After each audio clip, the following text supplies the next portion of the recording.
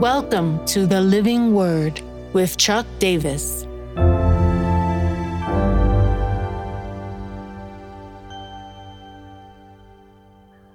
Philippians 2:11, the Father.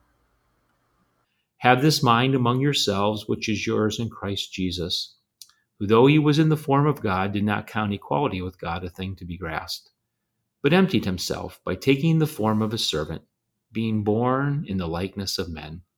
Being found in human form, he humbled himself by becoming obedient to the point of death, even death on a cross.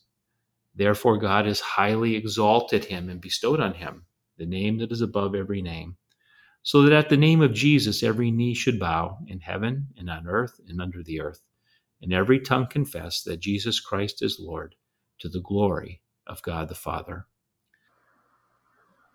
And every tongue confess that Jesus Christ is Lord, to the glory of God the Father. Here we are at the initial movement, the Father. Father love, especially seen in the Heavenly Father, because earthly fathers don't do it perfectly. We fail. We can only give second level love, but the Heavenly Father gives perfect love. This whole movement begins in the self-sacrifice of the Father, who gives the Son. It's completed in the obedience of the Son in being humbled and entering this world. And he does it for this purpose of bringing us back to our original design, which is to give glory to God. But ultimately, glory to God the Father.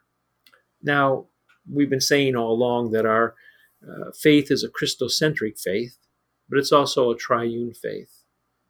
The Father's love and giving, the Son's humiliation and obedience and coming, the Spirit engaged in the whole process of hovering over incarnation and empowerment and revelation, even the fact that we're considering these things as the ongoing work of the Spirit. This great Philippian hymn emphasizes many of the paradoxes of our faith.